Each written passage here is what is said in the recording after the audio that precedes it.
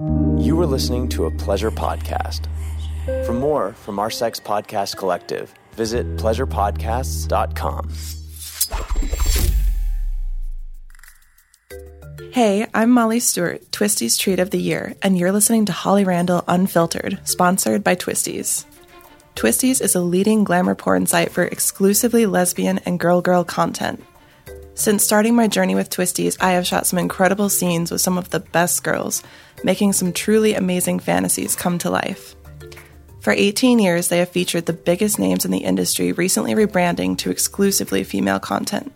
Twisties stays focused on raising the bar of what modern porn looks like, while highlighting the up-and-coming talent of our generation. Their Treats of the Month and now Treat of the Year give viewers a taste of what their favorite girls are like under the wrapper. My journey since being their Treat of the Month in January of 2018 has been incredible, and I can't wait to see what they have in store for the future. To unwrap the hottest treats and mouth-watering scenes, visit Twisties.com and find them on Twitter at Twisties and Instagram at Twisties Treats. Hi, I'm Holly Randall, and welcome to my podcast, Holly Randall Unfiltered. This is a show about sex, the adult industry, and the people in it. I'm a 21-year veteran of this fascinating little industry, and as the eldest child of the trailblazing erotic photographer Suze Randall, you could say I grew up in it. So forget everything you think you know about porn, because this show is going to change your mind. My guests are some of the biggest names in the industry, and we unabashedly reveal the real behind-the-scenes stories.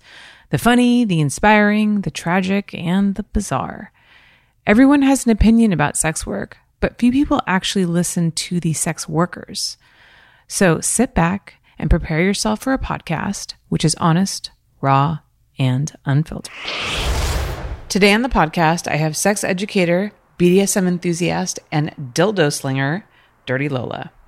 I love having guests on that give us a more educational look at how multifaceted sex is and how deeply it affects our lives in so many ways, good and bad. Lola is a fantastically knowledgeable and entertaining guest who takes us through her journey into the BDSM world and how it helped her discover herself not only sexually, but on a personal level as well. She even experiences it as a tool for helping her deal with past trauma. We also discuss the importance of sex education, the prevalence of free porn on the internet and what it means for our children, and so much more. So please enjoy this episode with the brilliant and beautiful Dirty Lola.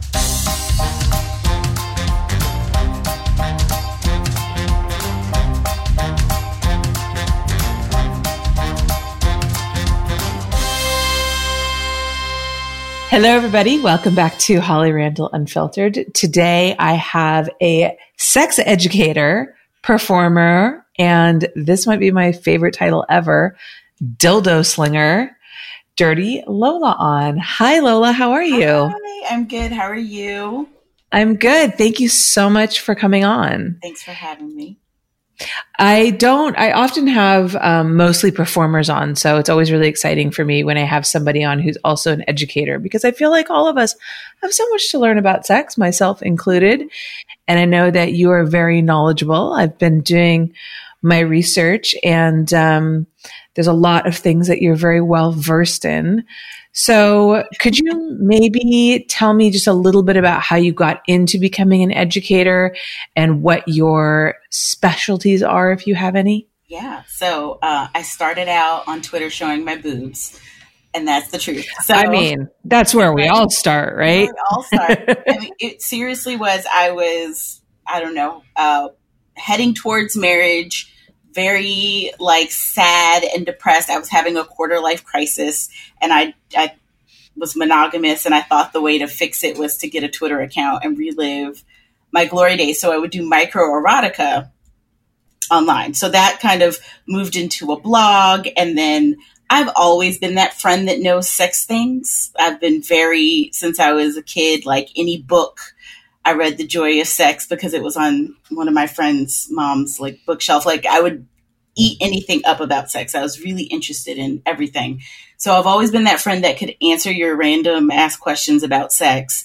And Twitter became this place to have conversations with people and talk about sex. And people just assume if you have a blog or you do something, you know something, which I'm always like intrigued by. But I would just happen to have answers for things. And at the same time, I was also hosting burlesque shows with a friend. And she was like, you need to put these two things together. Like, you're always like, every party we sit around and talk about sex, and you always have answers. You always know all this information. You know stuff that I never thought about, and other people need this. And I was like, nobody's going to want to listen to me talk about sex on stage. Like, who's going to pay to do that? And then I started going to sex positivity conferences, and I was like really wanting me to be more a part of the community. And it was like, well, how do I do this? All I have is this blog. And I didn't really know how I fit in. And then I was like, oh, what if I did put these things together and I made a show? And that's where Sex Ed A Go Go was born. And mostly that was because I wanted to be a fun source of information for people.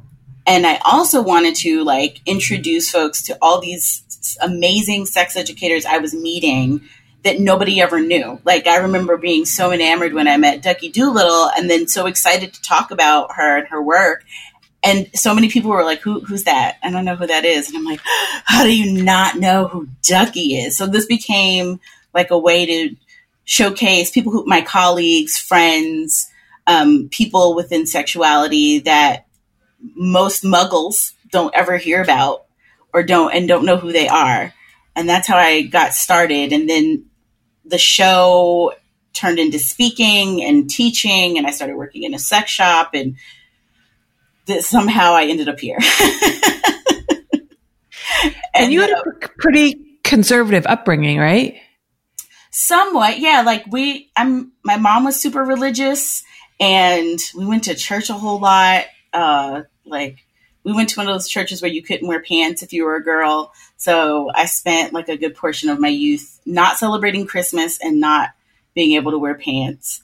My family didn't talk about sex, but again, curious child, and HBO and Cinemax in the 80s and 90s was very informative late night when no one was awake. So I did a lot of like poking around. So nobody talked about sex in my house. I don't think I ever got the talk.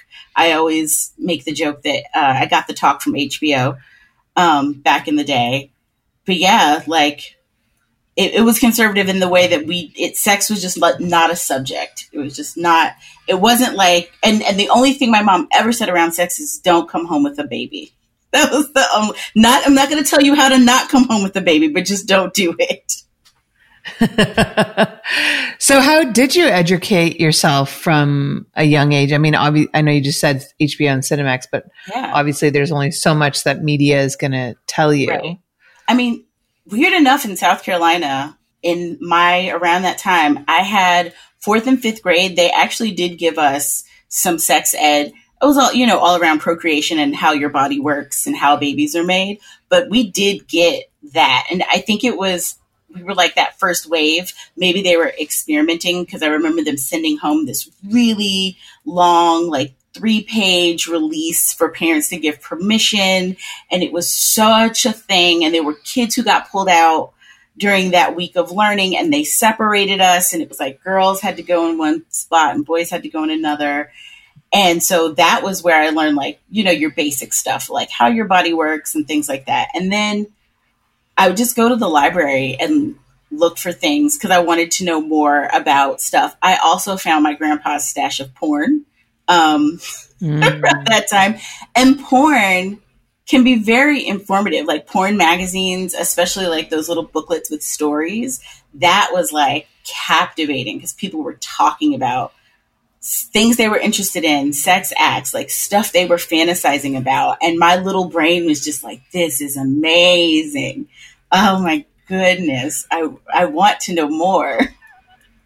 God, it's so funny because you think about how kind of innocent discovering porn was, back in our day, because I think you and I are probably around the same age. And then, my mom made porn. So obviously like I found that, but she shot for all the magazines like Penthouse magazine and High Society and all that kind of stuff. So my education in terms of porn was really just like magazine layouts, which was pretty tame, to be fair. I remember one of the first ones that I saw was a Penthouse layout, and the story alongside it was like basically these two women kind of sort of quasi kidnap this guy and then seduce him and like tie him up. And then there was this whole part about this one girl like laying soft farts in his face. And I just remember being like, is that a thing? Is that like farting in someone's face? Is that a sexual thing? And being a little confused by that. And I have to say, I still don't find that to be sexy. But hey, you know, I'm not here to kink shame or anything like that. But yeah, to each their own. But it's so crazy that now, you know, kids are educated by going online and looking at tube sites and seeing these crazy extreme acts. Yeah. You know, back when my mom was shooting when I was young, they couldn't even show penetration in the magazines. It was all like it was raunchy if they did like a full open spread leg and spread lips. Like that was not a thing that you saw. Yeah. Yeah. It was more of looking at the female form, the male form. Yeah. It wasn't, when I say that, people go, oh my God. I'm like, it wasn't that serious. No, it really wasn't. And the thing is that, you know, it's like on one hand, you know, I don't think it's good that, you know, 11-year-olds can go and watch, you know, triple anal scenes because without any education behind that, because they don't understand what they're seeing. But on the other hand, there is so much more education and resources online and so much different kinds of porn. Like you can find beautiful, cinematic, sex positive, queer positive porn if you know where to look for it. So yeah.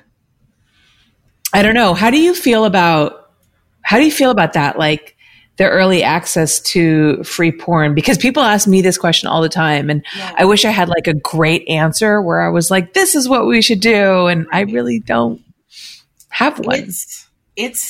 I agree. I wish kids weren't finding that stuff because there's no one giving them instruction around it or there to answer questions or there to say, this is fantasy. Like porn is fantasy.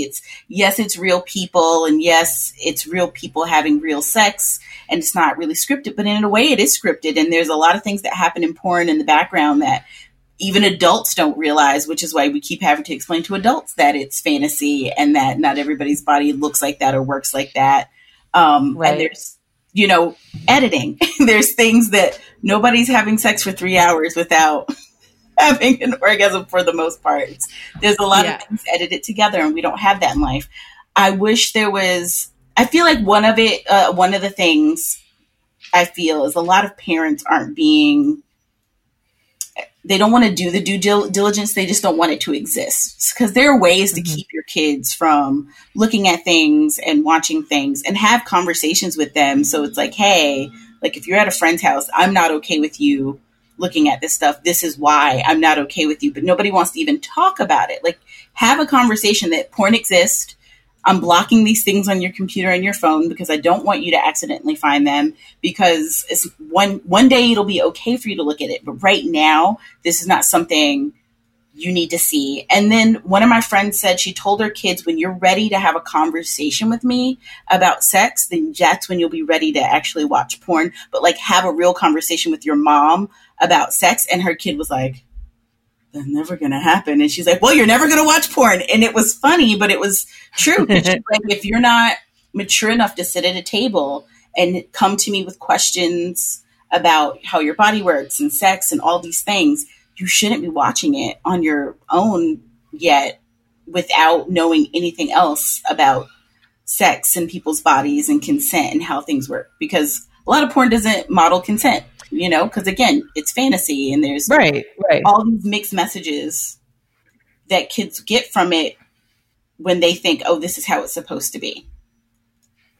So I just and it kind of goes back to what you were saying before about how when you did have sex education at school, how parents had to sign this long ass release. And then like some kids got pulled out of that because some parents really don't want to teach their kids about sex because they think that like sex education equals like sexual promiscuity, which is not the case at all. I think if anything, like the statistics are opposite.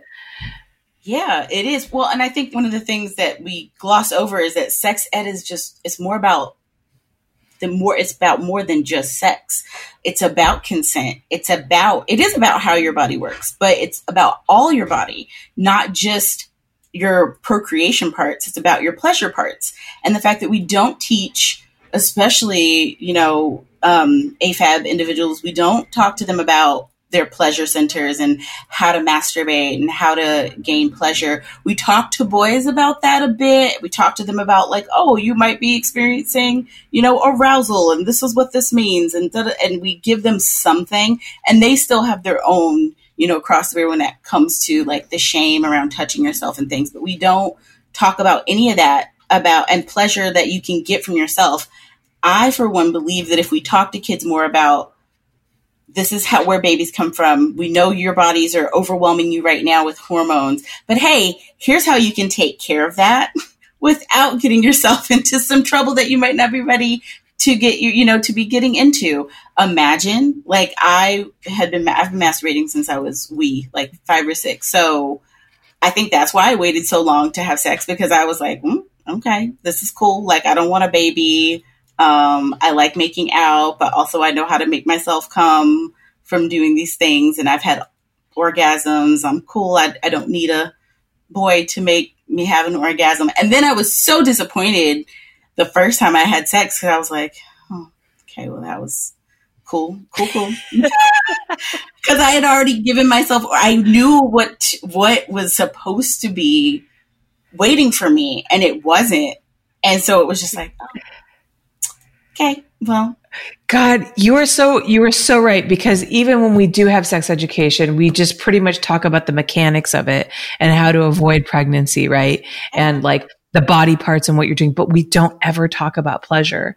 And I started masturbating from not as young as you, but I started masturbating from a pretty young age, maybe like, I don't know, maybe 10-ish or something like that. So I also didn't lose my virginity particularly late. I lost it at 16, which, I mean, honestly, in these days standards, I feel like isn't that bad. But, and you're right, my losing virginity experience was such a letdown. But can you imagine a world, and God, there's going to be so much, like if one was to truly suggest this, so you would have so much pushback against it. But the idea of teaching a child about sexual pleasure rather than letting them experience it on their own, because they will eventually. Right. And we make it such a taboo thing and so secretive. And there's so much shame built around it. I remember I had a therapist once, and we just were talking kind of conversationally about, sexuality. And she was talking about her daughter, who was very, very young, and how she would keep like touching herself, because once kids discover their genitals, they're like, this is kind of an amazing thing. And that it's not sexualized. You know what I'm saying? So there's no like shame around it. They're just like, this feels good. And it's just a physical reaction. And then we like, we kind of push them down and say like, you can't do that. And she was talking about how she was struggling about not shaming her daughter about like touching herself, but instructing her daughter that it wasn't appropriate to do in public, around guests, which is true. But she was just talking about that struggle that she was having with having that conversation about not building shame, but also trying to explain that this is something that isn't appropriate to do in front of other people. And it's kind of a tricky subject, but it is. I feel like it's something worth considering. Yeah. I have friends who are modeling that. I mean, they have kids and they talk about it online. And one of the best things I've seen with this one friend, she has a little girl and she's found herself. And she likes to be naked. So she has these conversations of like, oh, would you like some alone time? Because she'll say, Mom, she's like, you're not supposed to be touching yourself right now while we're in the living room. She's like, but it feels good. She's like, I know it does, but that's a bedroom thing. So would you like some private time? Right. And she gives her she'll say, oh, yes, I would. And she'll leave.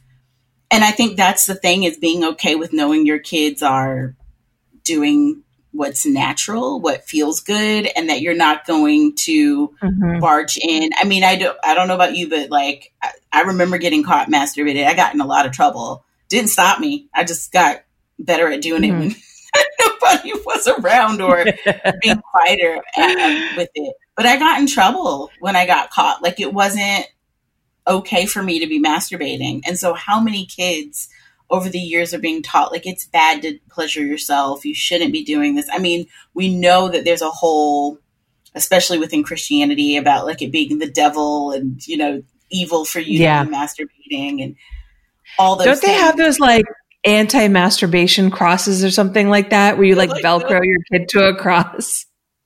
The whole thing, which to me, I mean, you're just making kinky what children. the fuck?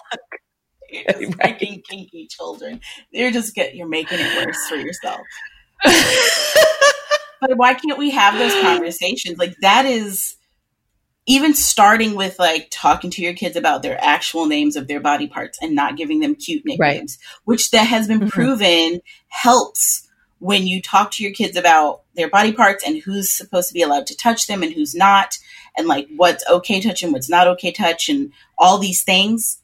You help stop like child molestation and things of that nature, because the kids will recognize this is not okay. They're not going to be confused about people trying to do things to them because it's an adult. And we tend to tell kids that like you're supposed to listen to adults and all these things. But when you give them this information, you create a child who's able to say, this is not correct. So that's part of sex education as well. Like all these things, people want to stop trafficking and they want, you know, all this stuff that they say they care about. Sex ed is at the root of those problems and fixing. It's like teaching people, giving them body autonomy, teaching them about their bodies, giving them, control of their own pleasure, giving people ways to seek things out in a way that's not dangerous and is not putting themselves at risk. All of these things are a part of sex ed, and how many problems could be lessened if we started doing that with kids at a young age and being honest with them and not, making up stories like the stork brings the baby or, like all the things that parents tell their kids.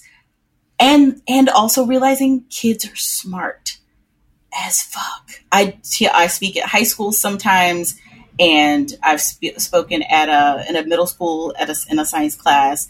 And I always let the kids give me the answers. I don't come in with a workshop. I come in to answer questions. They put them in a jar or in a hat. The things that these children are asking me, people would die. They would blush. They would go, oh my God.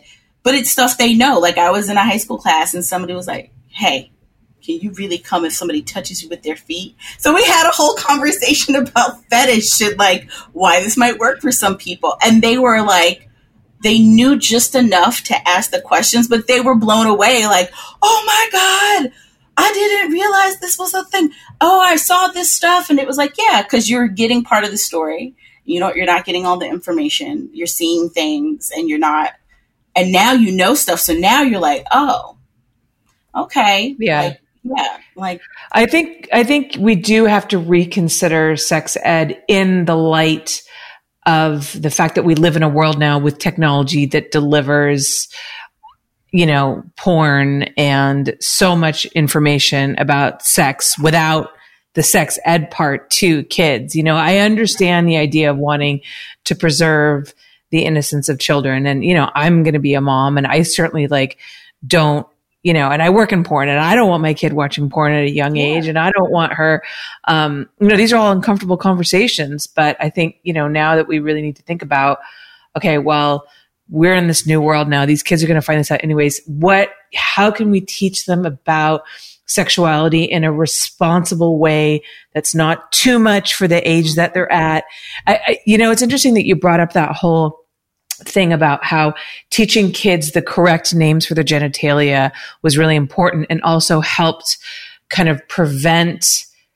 educate them, which helped prevent sexual molestation, because then kids kind of understood more about what was appropriate to be touched by an adult, et cetera, et cetera. And I heard there was a show about parenting that I heard them talking about on NPR that was specifically pretty much exactly that. Yeah. And they were talking about different stages of, your child's life that you bring certain things up in. So it was kind of okay, at this age, talk about this. At this age, talk about this. It's not like you're going to sit down a 5-year-old and like tell them about foot fetish. You know what I mean?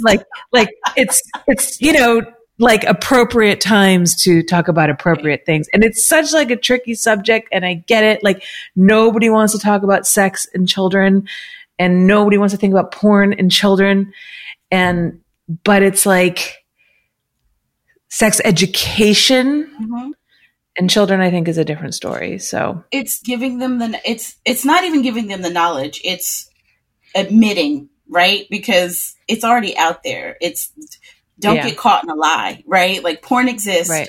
Here's how people use porn. This is why I don't think it's good for you.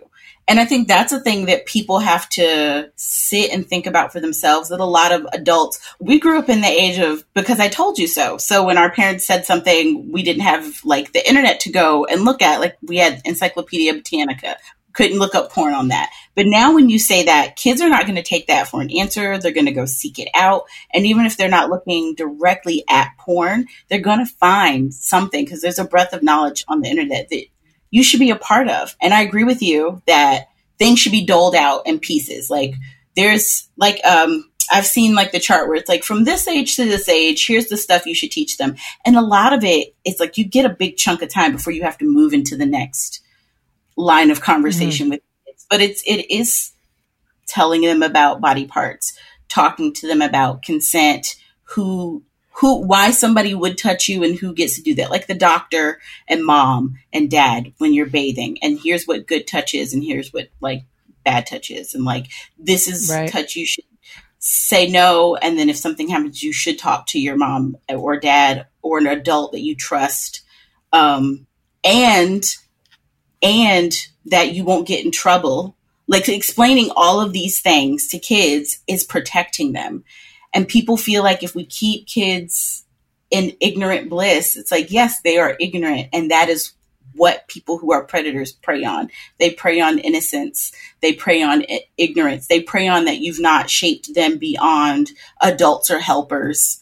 I was having this conversation with somebody the other day, is like, I feel like there's not the same fervor around stranger danger and keeping kids safe. Like, I feel like I grew up with this set of rules of knowing what to look out for and who not to talk to. And none of my clothes had my name on them. And that like was like a real thing that they would talk about not doing. And now, like, I just yelled at a family member for wanting to put my niece and nephew's name on their face mask. And I was like, why would you do that? Do you want them to get kidnapped? Like, what is wrong with you?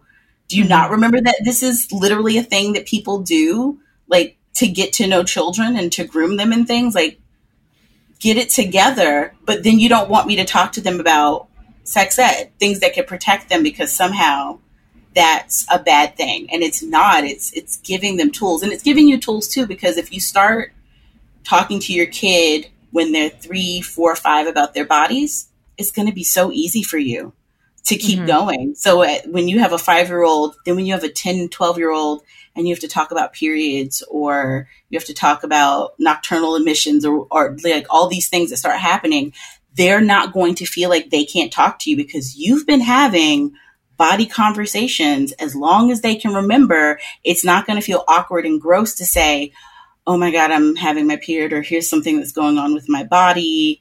This is the way I'm feeling doesn't, all of these things. Imagine that gift to be able to do that without an issue, but it has to start early. You're not going to get that magic. Like if you wait till they're 13, 14, you're fucked. That's not going to happen. Well, yeah, because they're in that stage already where they already think their parents aren't cool anymore, and you're having that separation like due to adolescence. So, and also too, I think this whole ostrich head in the sand practice doesn't work. Right. And again, by the silence and kind of ignoring it, you create this secrecy around sex, which breeds a sense of shame, which breeds confusion, and none of these things are healthy. None. So nothing. Yeah. All right, we're going to take a quick break, and we will be right back. Holly Randall Unfiltered is brought to you by Manscaped. Manscaped is the below-the-belt grooming must-have for men. They offer precision-engineered tools for all your family jewels. Let me give you a quick example of when I recently came across a male grooming issue. So I do these things called dick ratings on my OnlyFans. That's a long story, but yes, guys, pay me money to rate their penis on a scale from 1 to 10. This is actually like super common. So this one guy sends me his dick pic and it looks great. Honestly, nice size, color, perfectly straight. Even the background of the photo was good. But I had to dock him just 1 point because guess what? His man bush was out of control. So I gave him a nice 9 out of 10 and let him know that if he had just trimmed his bush, he would have been a solid 10 out of 10. So of course I let him know about my friends at Manscaped and told him that if he uses my code HOLLY, he'll get 20% off plus free shipping. And guess what, guys? That code works for you too. So if you want to get a 10 out of 10 dick rating, go to manscaped.com and use code HOLLY for 20% off plus free shipping. Holly Randall Unfiltered is brought to you by Trivia Star. If I were to ask you to name a member of the Beatles or New Kids on the Block, could you answer in under 15 seconds? If the answer is yes, then you need to play Trivia Star. Trivia Star is a free mobile quiz game that's entertaining and challenging. You can choose categories like music, sports, movies, TV, animals, and celebrities. There are over 60 categories to choose from, so there's always more trivia to explore. If you choose the correct answer from multiple choices and beat the clock, you move on to the next level. Trivia Star has 2,000 5-star reviews in the Apple Store. So join them today and see if you're smart enough to win. Right now, Trivia Star is offering you 2,500 coins and 500 gems when you download and play. Just go to the Apple or Google Store and search for Trivia Star. Again, search Trivia Star and enjoy 2,500 coins and 500 gems. Download Trivia Star for free today. All right, so we're back. So Lola, kind of to spin off from this whole discussion that we were talking about, discovering your sexuality as a kid, I know that you are into BDSM as a submissive, and I have had experience in that area as well. And I actually remember the very first time I experienced any kind of excitement around that was when I was a kid. And I think I was playing like cops and robbers with my neighbor kids, and I got caught. And they tied me up. I was probably like 12 or something like that. And they tied me up and put me in jail. And there was something about getting tied up, bound, which really excited me, which surprised me. And then I remember like they quickly lost interest in the game and then like untied me. And I was like, no, tie me back up. I will escape and murder your family. Don't let me go.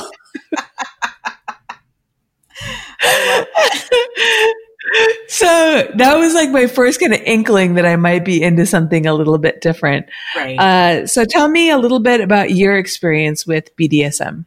I didn't know that early. I think my first twinkles of it might be kinky came from reading erotica, and like anytime there was like a submissive moment, like somebody, and it might not even be an actual BDSM, like erotica or anything. It would just be this situation of somebody being dominant and kind of controlling, but in like, because I care about you way. And that really, I was like, oh, I like that. And nobody tells you like, oh, this is kinky or this is what you're into. But it always appealed to me. And then as I got older, I realized like everything I'm reading is skewed a certain way. And this is the stuff that really turns me on. And when I found Twitter, that was when I was just like, oh, this is like amazing. It was like somebody opened Pandora's box and all of this amazing stuff just flew out. All of this stuff just came out at me, where I started finding people's blogs about kink, because the early 2000s, mid 2000s were really heavy with people being online and talking about like their experiences. Everybody had a blog. Everybody was doing a thing. So that was great because I was getting to read people's like firsthand accounts of what they were into. And like, I would read about rope, and I've always been curious about it, but I'm too fidgety and I can't list out when I'm tied up, because I'm just like, what's happening next? What's going on? So, that never was my thing, but just having someone like make me submit, or somebody having that kind of power that makes me want to submit. And then I started realizing like, oh, I do this anyway. There are people that give off like dominant energy who I will listen. I'm a brat, like all through life. Everybody thinks I'm a top because I'm bossy. I know what I want. I like run my own shit. I'm also like, just let me do it because I know how to do it right. Like that's me. But I don't want to always have to do things. And it's rare to find somebody who I feel comfortable enough that I feel like, oh, you're going to take care of it. And I don't have to, my brain can shut off. So when I'm around those people, I'm like, oh, this is what this is. And so that was when I really started like, this is something. How do I do this? Because now I'm married. My husband at the time wanted nothing to do with it. And I'm just like, okay, am I going to be a sad, like not fulfilling any of my things in my life? I'm not even 30 yet. And I'm already sad and like, oh, I'm never going to get to have this kind of sex that I want to have. And then I met a dom online. And that was where like that journey began with like, I was like, I don't even know. What does this mean? Like, how would I be a submissive? What does being a submissive mean? And he like took me on, and actually we told my husband about it. And I was like, hey, you don't want to do this, but I'm real interested in this. And like, I need to do this. So we weren't open or anything. And it was all strictly between phone, computer, text, all of that. But he really kind of took me on and was like, I'm going to teach you about submission.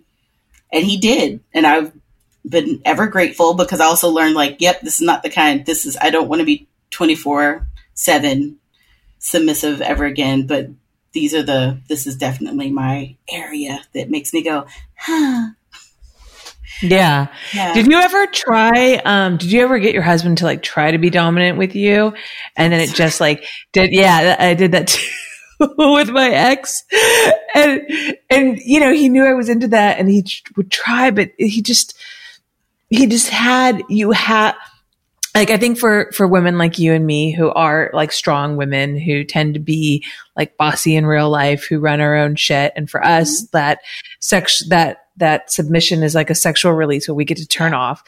I mean, you have to be with somebody who like puts you there and they know what they're doing. And yeah, I remember with my ex, I think once he like called, cause he was English, he called me like a bloody wench. And I was like, what is this? Like the 1600s? You know what I mean? I was like, this, just stop, just forget it. Never mind. This isn't working.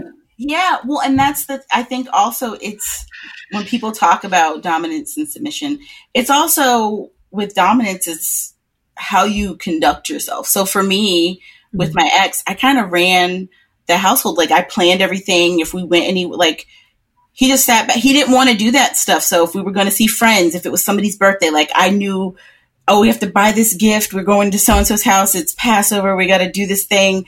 We need to go to the grocery store. Here's the grocery list. Here's the meals we're making this week. I have this. You have that. You've got to make a doctor's appointment. Okay. Like that was me. And he did not take any of that on. And if you're somebody who's kind of sitting back, we were out with a friend and she looked at him and she looked at me and then she looked at him and she looked back at me and she goes, he's a submissive. And he got so upset, but I believe he is too, because he is very like sits back, wants to be told what to do, does not really want to think for himself as far as like, he's not a forward thinker. So he's like, just tell me, give me a list, give me a to-do list and I'll do what's on it. And he wants you to, and he needs to be reminded. And there's all these things. And she's like, you're submissive. Like, she's like, it might not. Yeah, but but this is your, he didn't. I was going to say, men almost never like being called that because, us and our rigid gender roles, like you have to be like a man and be dominant all the time, regardless of your actual personality. Right. But dominance is control. And if you're not controlling things and you're sitting back and letting other people run stuff. And that was what I tried to explain to him is like, she's not saying like you're a pussy. She's saying you don't take charge. You follow. You follow someone else's lead. That is a thing that you like to do. That's how you like to operate. That is submissive type behavior. So how could I expect you to be able to take charge and take control in the bedroom in the way that I need you to when you don't really want to do that in our life? And so I got it. And that was why I stopped trying to pursue it with him, because I gave him books and I gave him some blog. I found a blog way back in the day. It was like the Apprehensive Dom or something like that. And I gave Apprehensive Dom. And it was a husband whose wife had said, like, oh, I'm submissive. And it was like him writing about like his journey through it. And I was like, you might find this interesting. And he just did not care to touch it or read it. He also couldn't wrap his head around like, oh, you like pain and you want somebody to hit you or you want to bleed. I'm like, I could do without the bleeding. If it happens, it happens. But yeah, but also like, don't just haul off and hit me because I'll punch you back because I'm not in the right headspace to receive pain. Yeah. So it was hard. And I stopped because I was like, I need to be on this journey for myself. And I don't need to be on this journey trying to also teach you when I'm trying to learn myself. I can't be giving you lessons. Yeah. Right. So can you talk, because I heard you mention on another podcast, you talked about how BDSM actually helped you with some past sexual trauma. Yeah. So could you explain how that worked for you? Yeah. So part of my sexual trauma was separating from my body, which a lot of survivors do. I was really little as well. So that was just a thing I did to move away from it. And that's a thing that still, if it's not good sex, I have to make sure I'm paying attention because I will float away and I won't be in my body and I stop feeling things. And for years, I had no feeling in my nipples. It was just like they were there. If somebody touched them, it was like, all right, you're touching them. Cool. Hope you're having fun. Like it just didn't feel good. And when I met my first Dom, like we were just kind of going over all the things. He's just like, what do you like? What do you don't like? Your nipples. And I was like, this is why I don't like it. And he goes, you don't feel anything. He's like, okay, we'll take care of that. And he started having me band my nipples with rubber bands and leave them on for a little bit. And he would time it. And I had like a whole thing and I had to send him pictures. And then he would tell me when to take them off. When you are creating sensation like that, your brain cannot keep turning off your receptors. So, because that's all your brain is doing. Your brain is providing a block because this was a thing that used to cause you pain and displeasure and something that wasn't good for you.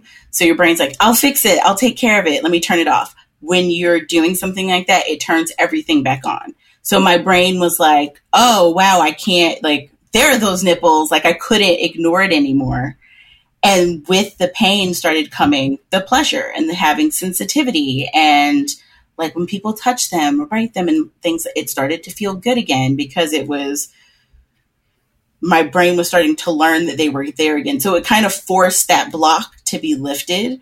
And that was like really, really valuable. And also kink helped me with meditating and staying in my body. Cause like when I'm having any kind of pain scene, you have to really like breathe and be there and listen to the room and listen to your breathing and listen to your Dom and you're waiting for instruction. You can't float away because if you float away and you don't answer, you're going to get in trouble. Or if you don't count your, all of those things. So it helped me stay instead of escape. And that stuff flowed into like having sex and being able to like stay in my body. And I learned what I needed. Like I love when people talk to me during sex and it's because it helps me stay. Porn really was a great thing because being able to watch porn during sex meant my brain was too occupied to put that block up. So all of that kind of helped me get over this latent trauma because I didn't really start having trauma effects until my 20s. I went through most of my young and teen life not having side effects from like PTSD and moments. And it didn't happen until I got into my early to mid 20s that the floodgates opened and like I realized so much was going on. And it was like, well, how do we fix this now? Like, what do we do? I have no idea. And also it's like it's like, go to therapy. I'm like, what am I going to do in therapy about getting my nipples back online and not floating away? And I'm sure I could have, but kink was cheaper and more fun.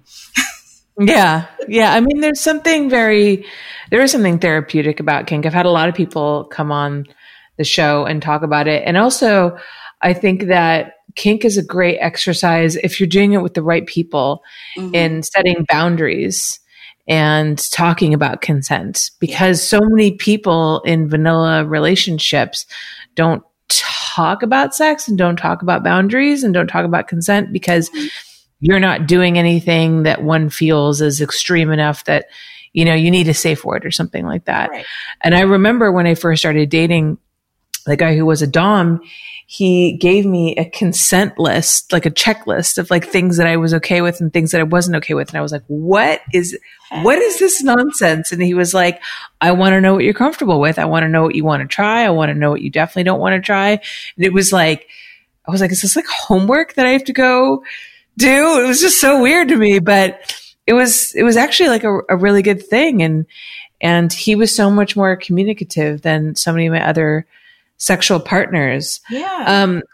I know that you talked about some really interesting things, about, one thing that you mentioned about going to a dungeon was a dungeon monitor, which I'd actually not heard of. So I've never like done any kind of play in a dungeon or anything like that. It was always just at home.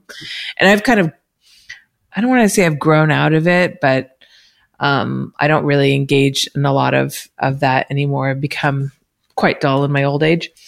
But maybe talk a little bit about that and about playing in a dungeon, because that was something that I actually wasn't aware of. Yeah. So usually at especially like events, because I've done a lot more kink events than like actual dungeon, which there's some in New York, but there's usually somebody who is just making sure everything's going okay, that scenes are going well, that if somebody's using like a whip with the St. Andrew's cross, that there's not people too close to them. They're kind of making sure people are spaced out and things are going on and like that there's nobody in distress. And at events, they're great because there's usually a dungeon set up at a kink event, and there'll be people who have like their kits out. So for various things, and the DMs are there to make sure that those people know what they're doing. So like the first time I tried needles, I was at a kink conference and the guy had this whole kit set out and I was the only one wandering around the dungeon at the time. And he was like, hey, would you love this? And I was like, I would. And as soon as I said, but, the DM came up and was like, oh, are you thinking about trying this out? I was like, yes. They're like, oh, well, let us look through his kit. So they made sure just that he had everything he needed for safety, that everything was pre-wrapped and sterile and all the stuff. And they went through it and they're like, okay. And they asked him some questions. So there was somebody there who knew about this stuff to vet that person, because I wouldn't have known what to look for at all before somebody, did, because I had never done needles before. So it made me feel safer to watch this happen. And then I was able to relax and experience something new. It was wonderful. And actually, because again, in a kink setting, because somebody was like, you let somebody put needles in your back who you didn't know. And I was like, yeah, but we had a whole conversation where I was able to say like, hey, watch my eyes. If my pupils blow, that means you need to stop, because I'm not going to tell you to stop, because that means I'm too far gone. Like I get high, like it looks like I've done drugs. It's going to look like I did ecstasy. You're not going to see my brown anymore. It's just going to be black.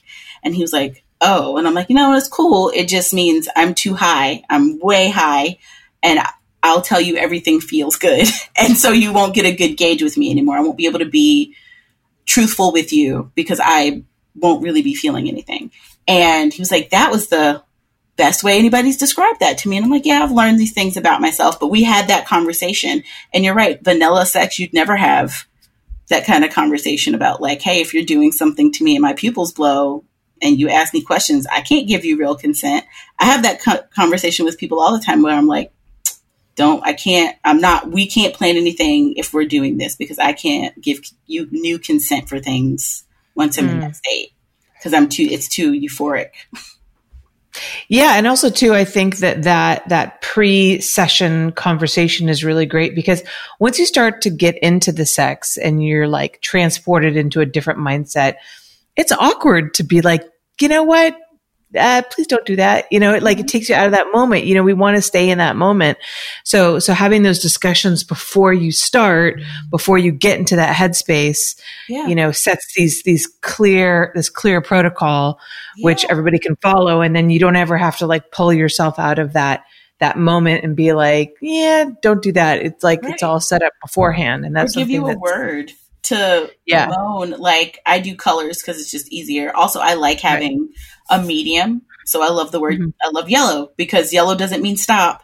It means slow down and adjust. Yeah. Or adjust depending on what we're doing. And I will be like, yellow. Right. It's like I'm liking it, but I need you to, adjust the thing. And that works great because it's not stopping the action.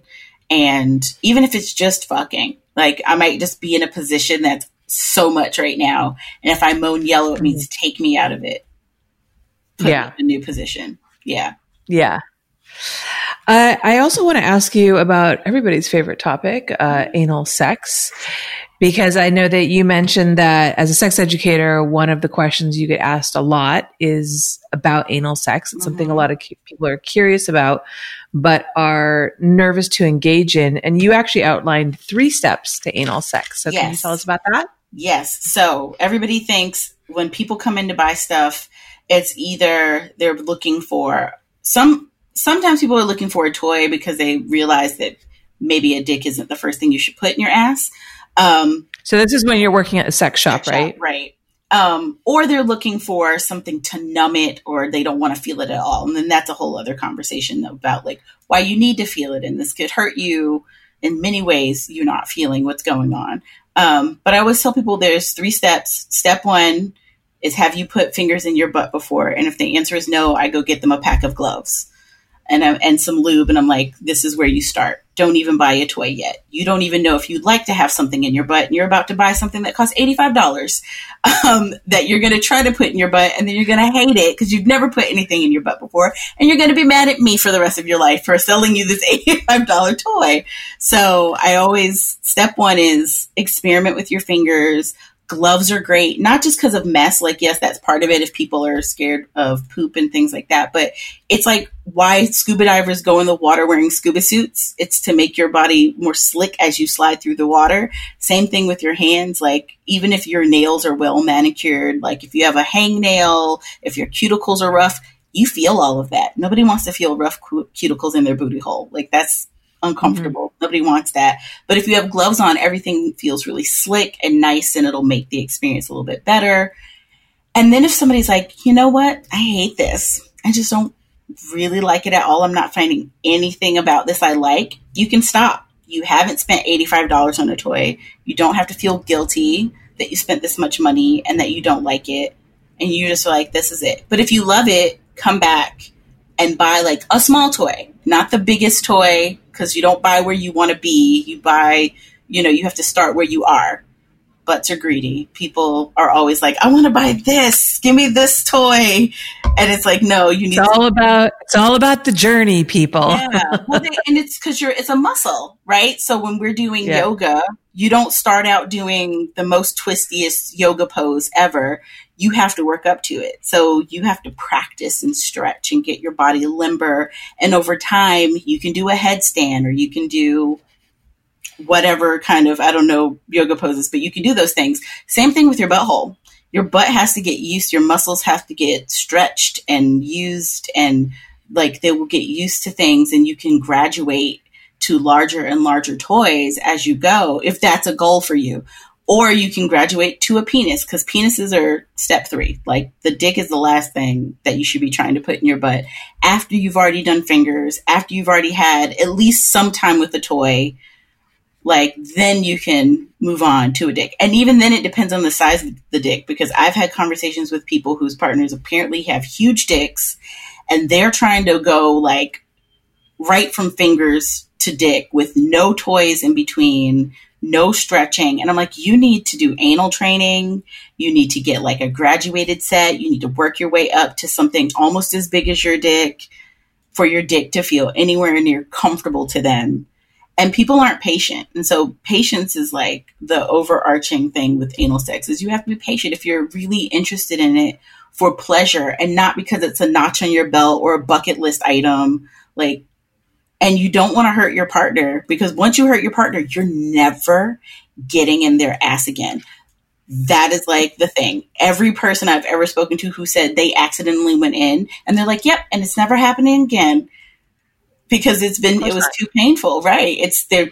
Nobody wants to do that. So if this is a thing you'd like to try, go the route of like, let me help you get into this pleasurable space. But also it could be fun getting there. Like, imagine giving your partner a plug and saying, I'd like you to wear this, like, at work or while you wash laundry and think about me, and like getting them ready for training. And then you like maybe set a date of when you might try like finally putting a dick in, and that's hot. Maybe that's just me, but I love that. I bought an anal training kit for myself, but I told my person, I was like, I need you to tell me to use it though. Because I won't use it. It'll sit in the drawer. But I'm like, but if you make me use it, I'll use it. Yeah. Yeah. And by the way, people like adult performers, you know, when porn stars are doing anal scenes, they do that too. They come to set with various size butt plugs, and they generally like work their way up to the larger size to prepare for an anal scene. So that's, even people who are very experienced in anal will also like do some training as well before the scene. So all of that totally makes so much sense. Your muscles go back. Like the moment you stop, like with anything, if you stop running or you stop doing yoga, your body goes back to its state where it was at, and you have to start over. So yeah, it totally makes sense that like even porn performers have to kind of like stay up on it in order to keep it limber. I don't like saying loose. It's not loose, but it keeps it limber. Yeah. Yeah. And you have to, and you're right when you talked about like enjoying it, you know, because it is a muscle. And if you're nervous and if you're afraid, you will clench up, which will make it painful. So you have to be able to like relax, so much of it is mental, you know? Yeah. But I always tell people part of the relaxing is orgasms. And I think folks forget that it's not just moving right swiftly into anal sex. One of the things I tell people all the time is make sure you have an orgasm before you even start butt play. Because if you start in that really light, airy stage where you're just like, oh, this is good, okay, then somebody's trying to like go into your butt when you're maybe usually a little apprehensive and uncomfortable, it's going to work out so much better. Right. Yeah. And same thing, like a lot of performers bring toys to set and they use vibrators and they use a Hitachi to give themselves orgasms, to warm themselves up, to open themselves up so they can better, you know, take that enormous penis in their butthole. So there's like a whole system to it. And people at home can also use that system as well to engage in fun anal sex. It's like we said, background stuff that people don't even know is happening.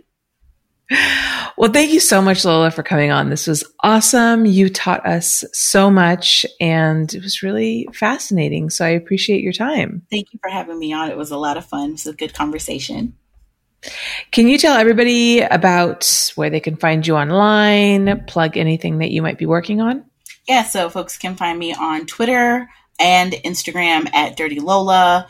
And if you want to find some of my other work, I did a web series called Sex Probs with Francisco Ramirez, and that is on YouTube, and it's Sex Probs with a Z. And basically, we're kind of like a Queer Eye, but with sex ed, and we fix your sex life. Fantastic. And you guys can find me online at Holly Randall on Twitter and on Instagram. If you want to support this podcast, go to patreon.com/Holly Randall Unfiltered. Also, if you want to help me get my audio podcast ratings up in the chart, you can go to ratethispodcast.com/HRU and actually rate and review my podcast there. Basically, whatever device you're on, that website will lead you to the right app to leave a review and rate my podcast. And it's super helpful to get me up in the charts. So I would appreciate that so, so much. And I really appreciate you guys tuning in. And Lola, again, thank you so much for your time. Thank you. And we'll see you guys next week. Thank you so much for listening. If you love my show and want to support it, I ask that you take the time to rate and review my podcast. Now, if you're not sure how to do that, you can go to ratethispodcast.com/HRU, and you'll automatically be directed to the various podcast apps your device supports, and then be led to the place where you can rate my show. 5 stars, of course, and leave your glowing review. Okay, it doesn't have to be glowing, but say something nice. You can also financially support this show through my Patreon by visiting patreon.com/HollyRandallUnfiltered, where you get so many perks for your support.